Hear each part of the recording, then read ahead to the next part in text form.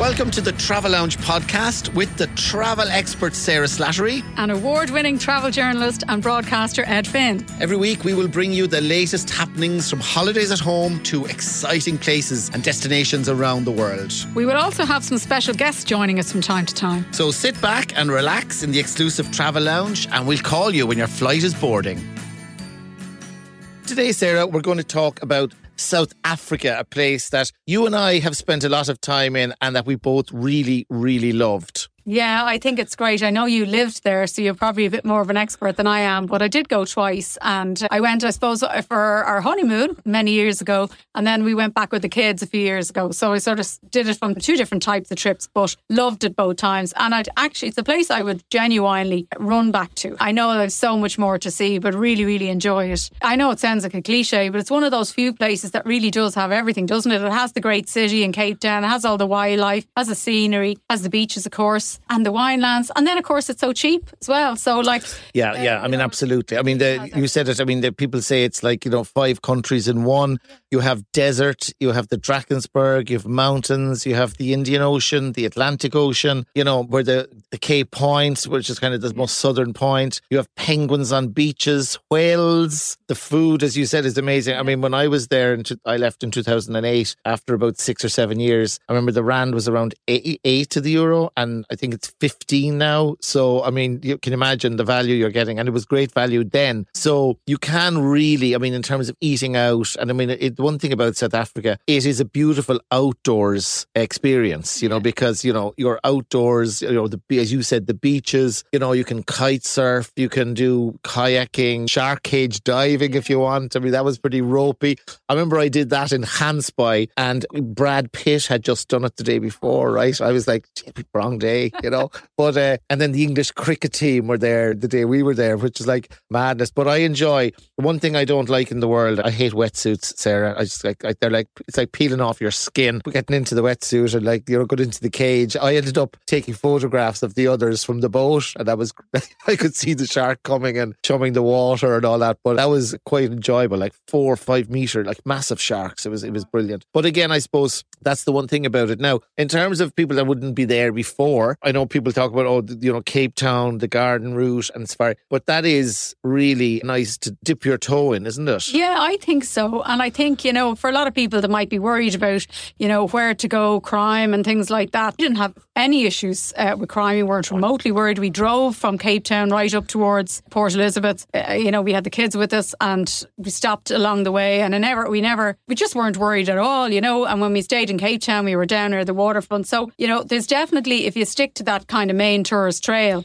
I think, everything, it felt very safe to us anyway. But like that, as you said, there's just so much, there's such a variety, and especially for adventure, if somebody looking for that. I mean, I didn't do the shark cage diving now, but I did paraglide off the top of Signal Hill, which was pretty cool. Yeah. So yeah, it's one of those. And of course, the revolving cable car up to Table Mountain, that's very cool. It turns as you go up. That's a great, I mean, everyone does that as well. Yeah. Have your picnic on Table Mountain, and then you can hike down if you want to. But I got the cable car back down again because it was just easier. You did as well. Yeah. But it's just one of those. There's so many firsts and so many unique things to do, and of course, as I said, go for someone who's looking for something like an adventure, a long haul destination. It may seem expensive when you're booking it, particularly if you're booking a safari, that they can be expensive. But when you're there, you spend so little. Like compared to going to the States, for instance, like what we spent when we went to Florida, I'd say was 3 times the amount we spent when we went to South Africa. All those casinos that you like, Well, yeah, it's just like, it is great from that point of view. So you might spend the money before you go, booking the hotels and booking the safaris, but once you get there, you'll spend very, very little. And another thing that I love about it as well, considering it's a long haul destination is the time difference. So you've really got I think it's about 3 or 4 hours. No, it's not. Yeah, exactly. It's 1 hour or 2 hours, depending on the time of year. So that is brilliant. And you have absolutely no jet lag because you're flying. It's literally 2 degrees down. That's where you're going. So that is a great plus about it. Yeah, you don't have any time difference and you don't have any jet lag. Now, on that, by the way, for people that want to go there, we used to have many moons ago, we used to have direct flights. Remember with Slattery's, there was a charter. Now Turkish Airlines are really good. Yeah. I mean, you've got your Etihads, your Emirates. Like, I know Turkish go into to Cape Town and Johannesburg, so you can do nice changes. Etihad, Qatar, I mean, all the Middle East kind of airlines go there. And then, of course, you have Lufthansa, KLM, British Airways, Virgin. You've loads of options then it goes via the UK, haven't you? But I saw Turkish Airlines the other day, 700-800 quid, return, which was really good. It was quite comparable with British Airways, and again with Etihad, I saw they had very good fares, and you could even break it up by doing 2 nights in Abu Dhabi and doing so. So there's huge options, isn't there? Loads of different destinations for stopovers as well.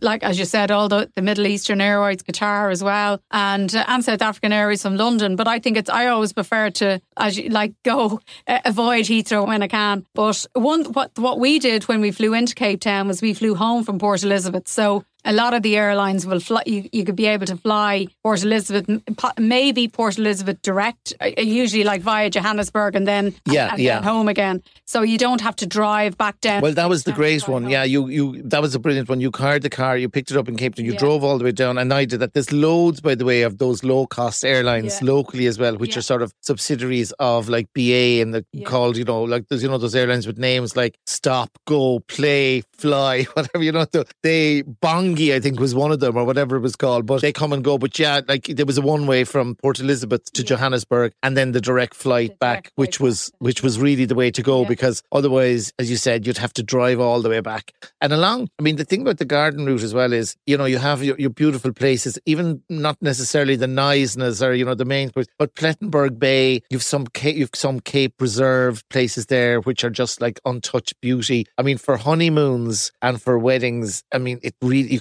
there's some amazing places there. Yeah, I mean, I remember as a travel agent, we used to often get asked, could they combine South Africa with Mauritius or South Africa with the Maldives or something? And I used to always say, no, you don't need to leave it. There's so much to see there. You don't need to go anywhere else. We stayed in this amazing beach resort that I had never heard of before we went, Cape St. Francis. It was recommended to me. Beautiful. And great for the great surfy area as well.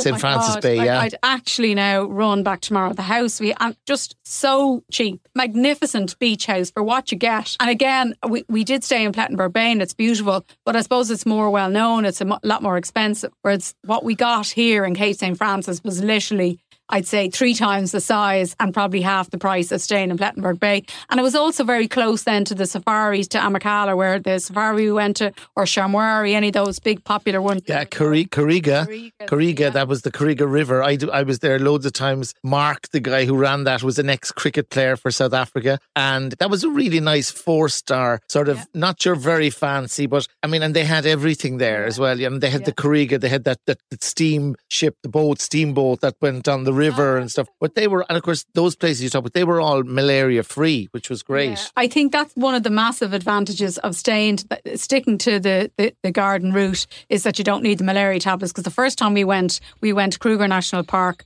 and it was just the hassle of taking them. You had to take them so many weeks before you went and when you come back, and then flying in and out. And it was just that other route for me is the handiest one, particularly if anybody's listening who want to go to South Africa for the first time. I'd say fly into Cape Town, couple of days there first. You go visit the winelands, then get a car and drive along the garden route with a few stops along the way. Finish up with a safari and fly home from Port Elizabeth. Yeah, now on the Kruger thing, that's very interesting because people have gone to the Kruger Park and they've gone in like summertime when there's loads of leaves, and it's actually better to go there in winter when there's very little vegetation on the trees, because you get to see the animals much better. In fact, and it's not as busy either. I mean, South Africa actually has its own sort of national safari parks or national safari places you can stay, which are sort of, kind of owned by the government partly, sort of like the Paradors in Spain, but they're not fancy like that, but they're quite basic. And so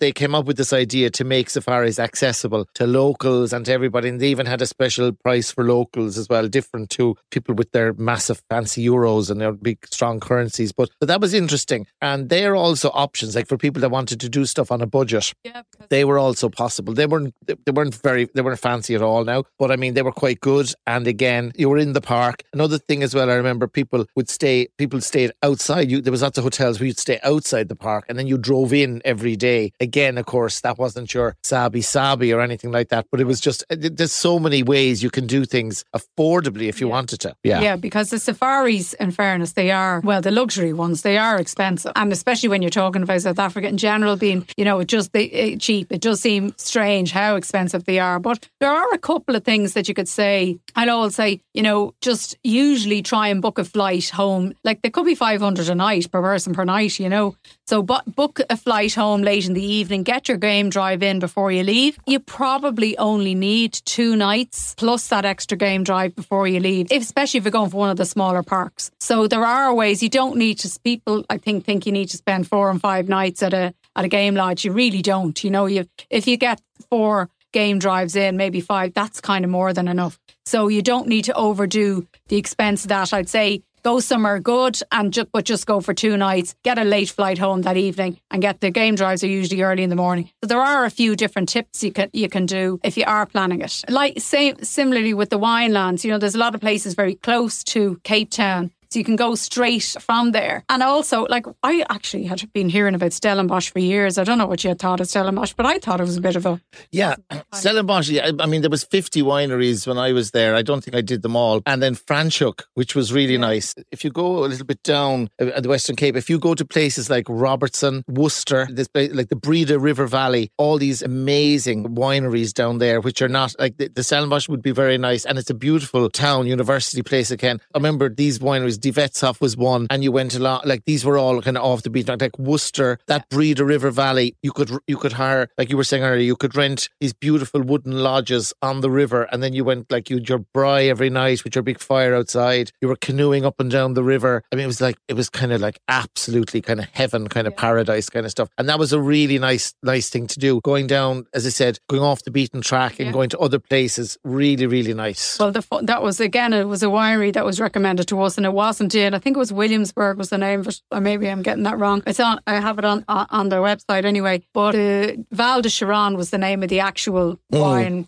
lodge or winery, I suppose. Yeah. But it wasn't Franschhoek or Stellenbosch. It was near there. But yeah, definitely go off the beaten track. You get better value. So there are different ways to go. Like, I think there are certain things you probably do need to spend the money on. Like Cape Town, for instance, I probably would stay down near the waterfront. I don't know whether I'd stay much further out. Yeah, if you want to be really fancy, like if you're like the models all stayed out in Camps Bay, around Christmas time, but the traffic to come in and out from Camps Bay and, the Red Carnation, the 12 Apostles Hotel was out there. I mean, it's changed a lot. That was the real glitzy. And the beaches there, of course, were, Clifton 1, 2, 3, 4, whatever. They were like, it was really, really cool. But again, yeah, I mean, the waterfront is a great area to stay in. Now, West Beach is beautiful as well. That is where, that view of Table Mountain, when you're looking at it, that's actually over in West Beach. I lived there for a while, and the beaches there are fantastic. And that was a little bit of a top secret to tell people, like, go outside and stay over there. And it was easy to get in and out. But again, you had that view of Table Mountain, and you were able to say it was like just less, there's a lot of hotels actually just out there now as well. But again, very nice. But like you're saying, when you're not right in the centre, I mean, the prices are cheaper as well. Yeah. Another place that I meant to mention when we talk about Robertson, there's the most beautiful place called Montague, and there's the Montague Country Inn, and the guy that ran it, Kurt, he's passed away now. There's a couple that run it now. They have this big pink Cadillac you can hire, and you can do the big number with the wings at the back. That place is just amazing. Now, Oudtshoorn, where all the ostrich farms were, you could ride an ostrich if you want. There was ostrich races and all this mad stuff. But Oudtshoorn was also, there was Afrikaan music festivals there. That again, we saw, like, really, like, again, in the sort of inland, kind of very barren, like another country again there. But they were really gorgeous places. McGregor was another place that people used to go for retreats, again, called after a Scottish guy who went there years ago. But, it was all wellness and yoga and new age, and you could just absolutely lose yourself. So if you wanted to do something really different, they were really good. And then up in the Northern Cape, you had Sutherland, right, which was really in wintertime where all the cherries that grow and then they kind of mature, but they have had snow up there a lot. But they have the Salt telescope up there, and it's one of the best places to go if you like watching stars, up to Sutherland, and again the Northern Cape. And of course the famous when the flowers all bloom, you've seen pictures of those when the springtime comes, and you just see felts, as they call them, felts and felts of these yellow and orange flowers, just masses of them. And if you hit it right, it's only for about 2 or 3 weeks, and it's just like amazing. But those places, the Northern Cape, and of course you can go up up into Namibia, you know, which was part of South Africa. It's all mostly desert. Etosha Park, Namibia is another great place. I was just saying, it's just very near and they have the same kind of currency and everything. But that was when I remember going to Sutherland and thinking, my God, like it was like another place again, you know, it's the Northern Cape, and it was just so different. And the other thing that I loved, Durban, which is kind of a kind of tropical climate. There's a place there called Umhlanga and Umhlanga Rocks. And again, you hire houses on the beach, and you could hire this, you know, feck off amazing house for like 10 bedrooms for just silly money, and it was just incredible. And we were buying this one then up the road, she'd her curry house. We were ordering big curries from her and pretending we made them ourselves and inviting all the locals in, and you know, it was just like the best crack ever. But Umhlanga Rocks and of course Durban, that whole area is famous for Indians, and of course it's famous for the Durban curry and everything. But again, another area that's really, really fantastic. I really loved it, and you know, I hadn't spent much time there, but loads to do. And then of course you're into Johannesburg, Limpopo, and you've got all those other things going up there as well. Soweto, of course, you know, you can go and see the history of all that, which is really worth seeing as well. The cradle of civilization is all up there. So, I mean, like amazing stuff. Yeah, no, I definitely think I need to see a lot more of it. I've been probably a bit sheltered in what I have seen, but anything so far I really, really love. And as I said, I just love how diverse and how many different things you can do on one trip. And it's also great. It's also a great one for kids, particularly if you've kind of got older kids who, you know, you've done the Disneys and you're looking for sort of a bit of adventure.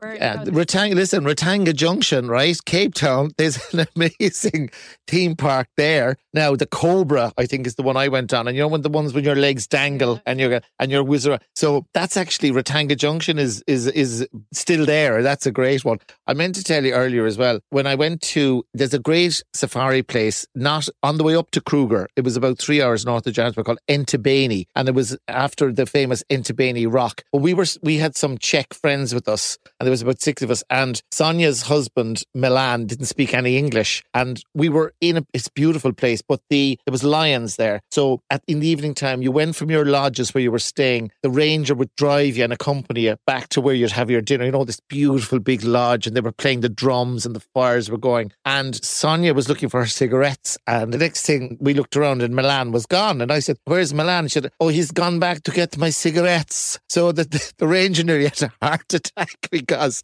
he walked off into the area like where you could only go with the ranger and his gun. So anyway, we were expecting to see Milan's shoes and nothing else. But he arrived and the ranger found him anyway, sort of wandered long before the lions did. But, you know, so it was funny. There was a lesson there, you know. I was saying to him, did anyone check that he didn't speak English when we were getting when they were telling us what not to do and what to do, right? So luckily we didn't lose him, but it was a close call. Yeah, Sonia's cigarettes would have been a really bad downside of smoking that night anyway. But so we did, but it was so funny. But you know, it was real because I mean the lions, and we saw that night when we went out, the lions killed a gazelle, and I remember there was a woman on the jeep, and she was like kind of Germany, she was kind of screaming, "Oh my God!" And the guy was like, "This is what we're paying for," you know, like because you didn't really see that often. So it was unbelievable, and they're so big, and of course the jeep, you're there, and they don't see the jeep as food, so you know you're okay, and the ranger has the gun, but obviously the woman panicked and she thought this is going to be me next. But it was just like it's unreal, that experience. And the giraffes in the morning when they walk past, you're having your breakfast and the steam is rising from the bush, and these slowly walking massive huge thing. It's just like there's nothing else to it. It's like you get a bug for the safari thing. Yeah, I totally got a bug because after we went the first time, then we went to Tanzania the next year. I totally love it, and it is such a and you just really switch off, and you just feel like you're just, it's so far removed from your everyday life at home when you're on a safari, isn't it?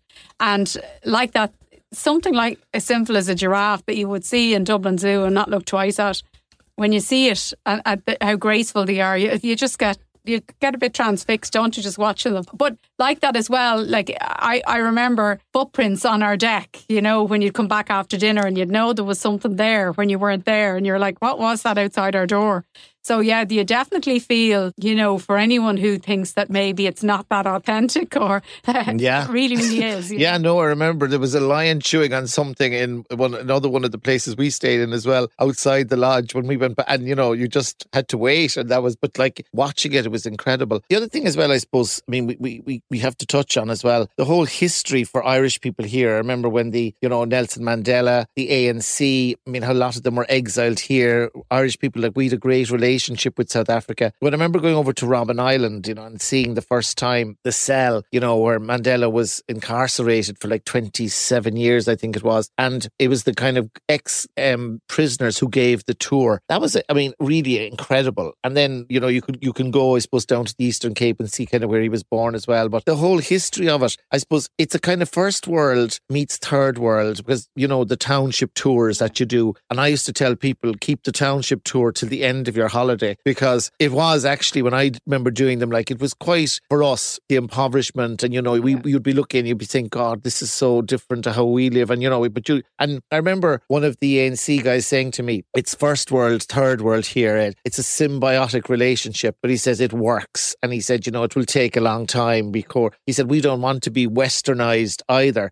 This is South Africa, and I thought that was very interesting, because I think we kind of went along thinking, but they were so happy, and I mean, now you can go, you can stay in the townships. I remember one of the best nights I had was in one of those shebeens where, all they drank was one type of green beer, the bottled beer, and the singing, and fellas with Kilkenny jerseys on them, like, who had helped build the Niall Mellon Trust houses, but that was what South Africa was. It was just so, it was diverse, and it was just, it almost kind of pushed you a little bit, but at the same time, you didn't actually feel you were ever in danger. I'm kind of speaking about like kind of the really Irish relationship, but the Robben Island, the whole Nelson, the history of it, it was still so fascinating, really. Yeah, no, I agree, absolutely. And listen to you there now, I'd love to have that experience of staying in the townships. We didn't do that. But yeah, I suppose to really get it under your skin, to really feel the grit of the place, is probably something like that is ideal. But I suppose for people who are going for the first time, that might be a bit,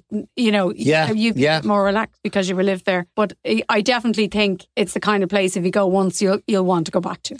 Yeah, that was, I mean, the first time I ever went there with the group, actually, we went on a tour. And as the plane came into land, I got this massive feeling I was after coming home, which they say humanity originated in Africa, but I'll never forget it. It was this feeling of I've come home, and it was amazing. And I couldn't wait to get back. And I ended up going back again and again, and then sort of moving there. But it's funny, in terms of holidays, it has really come back again now. I mean, because you spoke earlier there about, there used to be a lot of crime, and there used to be a lot. It really seems to people, you just have to be careful. As you said, you never had a bad experience. I lived there for 7 years, and, if I didn't have a bad experience, going around the place, it was amazing. It was really, that was incredible. The other thing that I really loved as well, by the way, there's a great woman there, Jenny Morris was her name. Now, she had a cooking school in Cape Town, and I used to bring when the Irish groups would come over, we would do a night in Jenny's, like, she was a cooking class, right? And she wrote these books called Rude Food, Nude Food, and she's known as the Giggling Gourmet. Now, she had her own programme on the BBC, Jenny's Kitchen, and she's still going strong, but like, we ended up going on tours with her and everything. But it was one of the best things. People came in and they would learn how to make sushi, Thai, we would do barbecues, but it was something really different. And she had this great, I'm giving her a little plug here now, but she had a great kitchen, a great setup. And of course, everybody, you met locals there, who were, and you met loads of people, and you became friends. And then you all went down Long Street afterwards, and, to Kennedy's. And this was a really good pub, by the way, not an Irish shebeen, but it was a great spot. But she was a great character, and she loved the Irish, and she always insisted that somebody sang Danny Boy before we left, and then you got extra wine. So that was great. But if anyone's going over, I think she has restaurants now and stuff like that, but she's a great character and loves the art and larger than life. But it was a really cool experience. And we had like langoustines, and the food was just incredible. That was one thing about the place. I mean, the food, you could talk about that all day. I mean, and of course the diversity, you could have Kemsbach, gazelle, I mean, white crocodile, like all sorts of, you could try things anyway. But the food was amazing, and the salads, and everything was so fresh. and healthy as well. It was really great. And as you said, the value was really fantastic. And I think as well for people who, Asia, there's been so much with Asia over the last couple of years with COVID. It was opening up and some places were and weren't. And I think definitely South Africa has become somewhere that, people can go to that has that combination of adventure, has the beaches, has the wildlife, has everything, and it is good value. So I definitely think it's a destination people should definitely consider if they want to go a little bit long haul, a little bit somewhere different this year or next year. Yeah, absolutely. And I loved your tip earlier. If we can finish up on, I think, the Indian Ocean. You were saying about Mauritius and, the Maldives. Like, people need to, the Indian Ocean is all along the south of South Africa. And that place that you spoke about, I mean, if you want the warm Indian Ocean and you can have it in South Africa and probably at a fraction of the price. Yeah, Sarah, we could talk about South Africa all day, I think. I feel like I'm back now, Okay, guys, thanks for joining us on the Travel Lounge this evening, and we'll talk to you again soon. So thank you for joining us in the Travel Lounge. Listen, subscribe and follow wherever you get your podcasts. And happy travels.